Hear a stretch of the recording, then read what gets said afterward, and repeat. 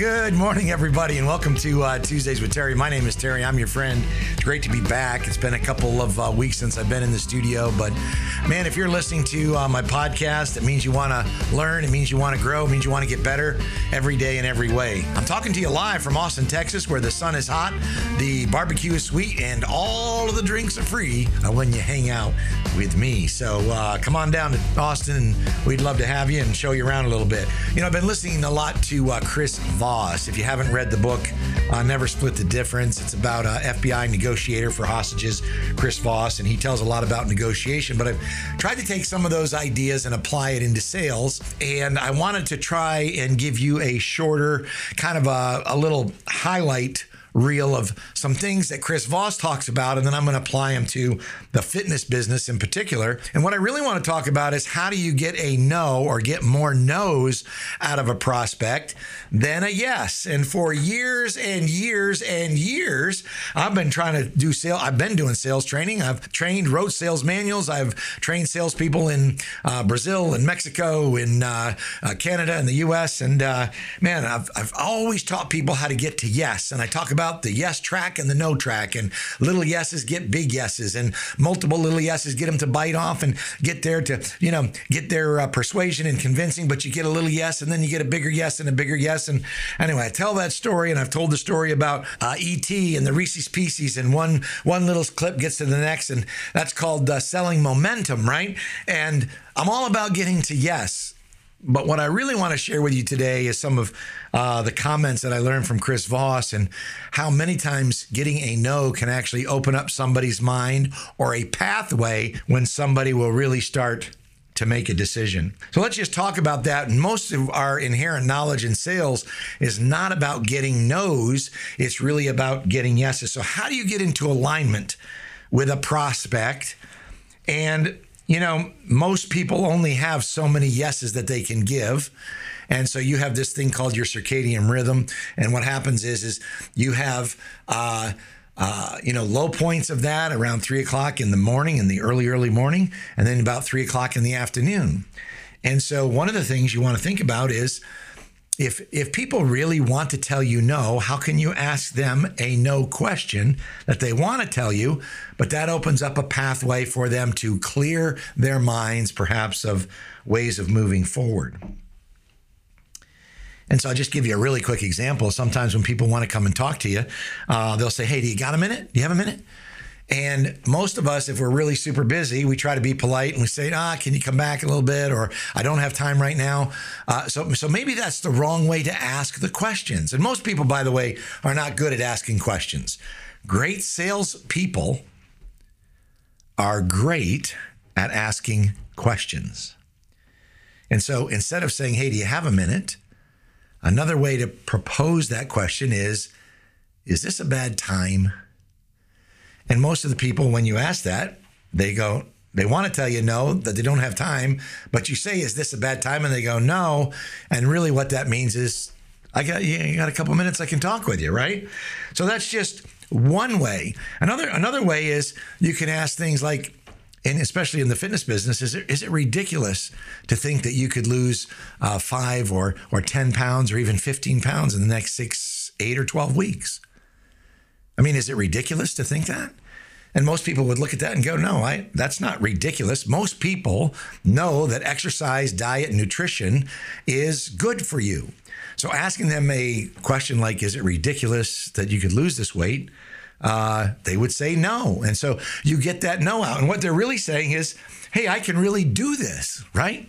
Let me ask you this. Are you against looking better and feeling better?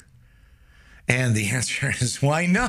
Who would be against looking better, man? I'll tell you this, at my age, I'm not getting any better looking, and I'm not getting any taller, Wes. I'll tell you, that's how it works for me, But the point is, who would say, you say, are you against looking better and feeling better? And the answer is no, I'm not against that. What they're really saying is then I'm for looking better and feeling better.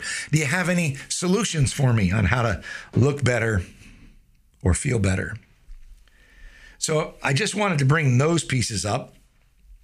Many times when people are asking you things from a prospect's perspective, also what you can do is you can try to get them to own their own problem.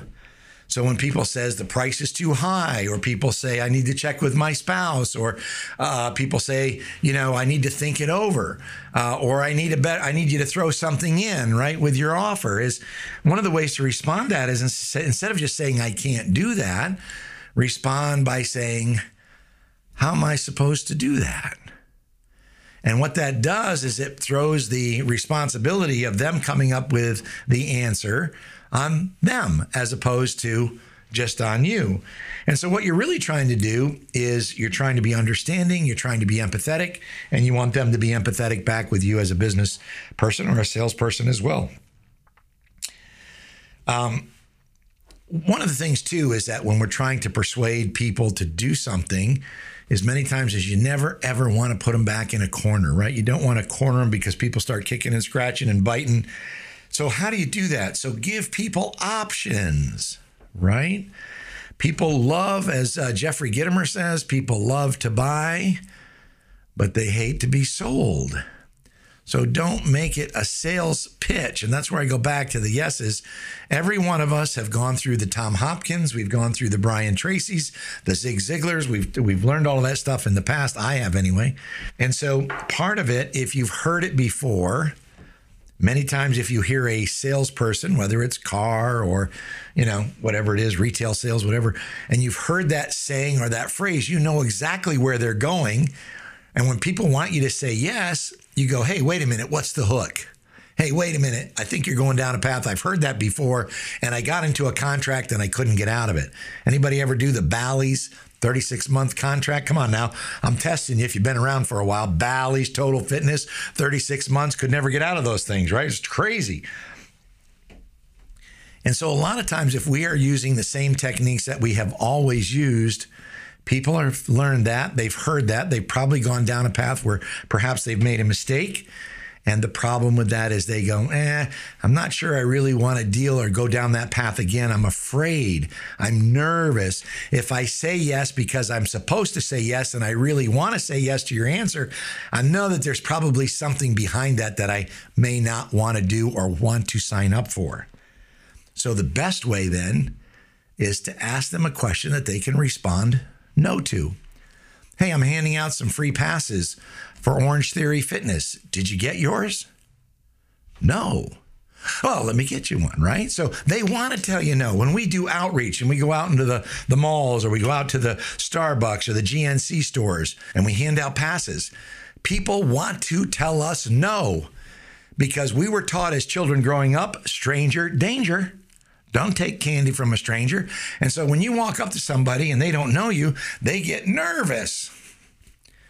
And so they want to tell you, no, I don't need it. No, thank you. They're polite. I'm already a member. And so ask them a question that allows them to tell you no once or twice or a couple times. Hey, I've got some free passes, complimentary workout at Orange Theory Fitness. Did you get yours? No. No, thank you. I don't want one. I already have a membership at Gold's Gym. I already have a membership at another place. Okay, how about if I give you one for a friend or family member? You can just hand it off to them. Yeah, no problem. So no problem also is another way to respond to some of those people when they start saying no, you agree with them and say, no, they're going, no, I don't want it. You go, no problem. Let me get your name. What's your name? And you just kind of skim over that. You agree with them, but skim over that and then start writing their name and their contact. Finally, the last thing I want to say is many times when we have a tendency not to live up to our agreement, meaning us as salespeople, right? We were supposed to follow up and we didn't actually follow up. We were supposed to generate leads and we didn't generate the leads. We were supposed to generate some appointments, make some phone calls, send some text messages, send some emails, and we didn't do it. If you're a leader and you're trying to get into alignment with a person that works for you, instead of coming in and say, hey, you didn't do this, you didn't do this, you didn't do this, and kind of beating them up a little bit, another way to approach that is, seems like you have a pretty good reason for not doing blank, right? Seems like you have a pretty good reason for not making those calls. I'd love to hear more about it. Seems like you have a pretty good reason for not getting your leads today. I'd like to know more about what that reasoning is. Sounds like you have a pretty good reason for not making any sales today. What's holding you back? Let that problem or that responsibility be their problem, and don't be the attacker. Be the person that's trying to have empathy, be the leader that has empathy and trying to understand, because I promise you, if you've been doing this a while, you probably have some solutions or ideas. If you knew what was holding them back, you could help them to overcome that. Isn't that true? In any case, we have what we call early on questioning, discovery questions, and I've used these for years. On a scale of 1 to 10, how do you rate your current fitness level? When were you in the best shape of your life? What were you doing then that you're not doing now? If nothing changes, is it going to get better or going to get worse? And it sounds like you're ready for a change. Those are all set up questions, but I would encourage you, if you're listening to this, to try to change that. And I want you to think about, how do you ask discovery questions that don't ask a yes question, but ask the no question. Are you against looking better and feeling better? Is it ridiculous to think you could get in here 2 or 3 times a week? Is it a ridiculous idea to think you can lose 6 or 10 pounds in the next 6 or 8 weeks? I mean, I don't know. Is that ridiculous? Are you against looking better and feeling better, right? And so what I would encourage you, whether it's in the discovery process or it's in the pre-closing process, think about those questions that ask a no response. And let me ask you a couple of those. Would you be against sharing this podcast with one of your friends or family members? I mean, is it ridiculous to think that maybe you know somebody that could benefit from this particular podcast? Interesting. Sometimes no gets you further down the path than yes. My name's Terry. I'm your friend. Hope that helps.